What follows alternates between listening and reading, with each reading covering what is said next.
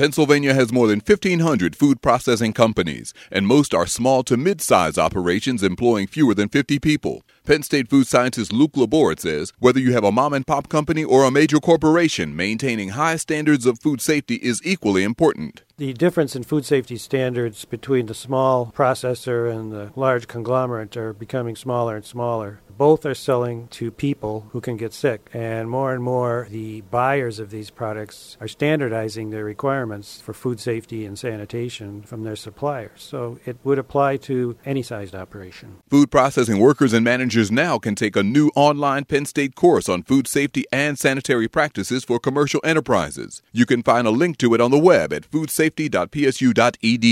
From Penn State, I'm Gary Abdullah.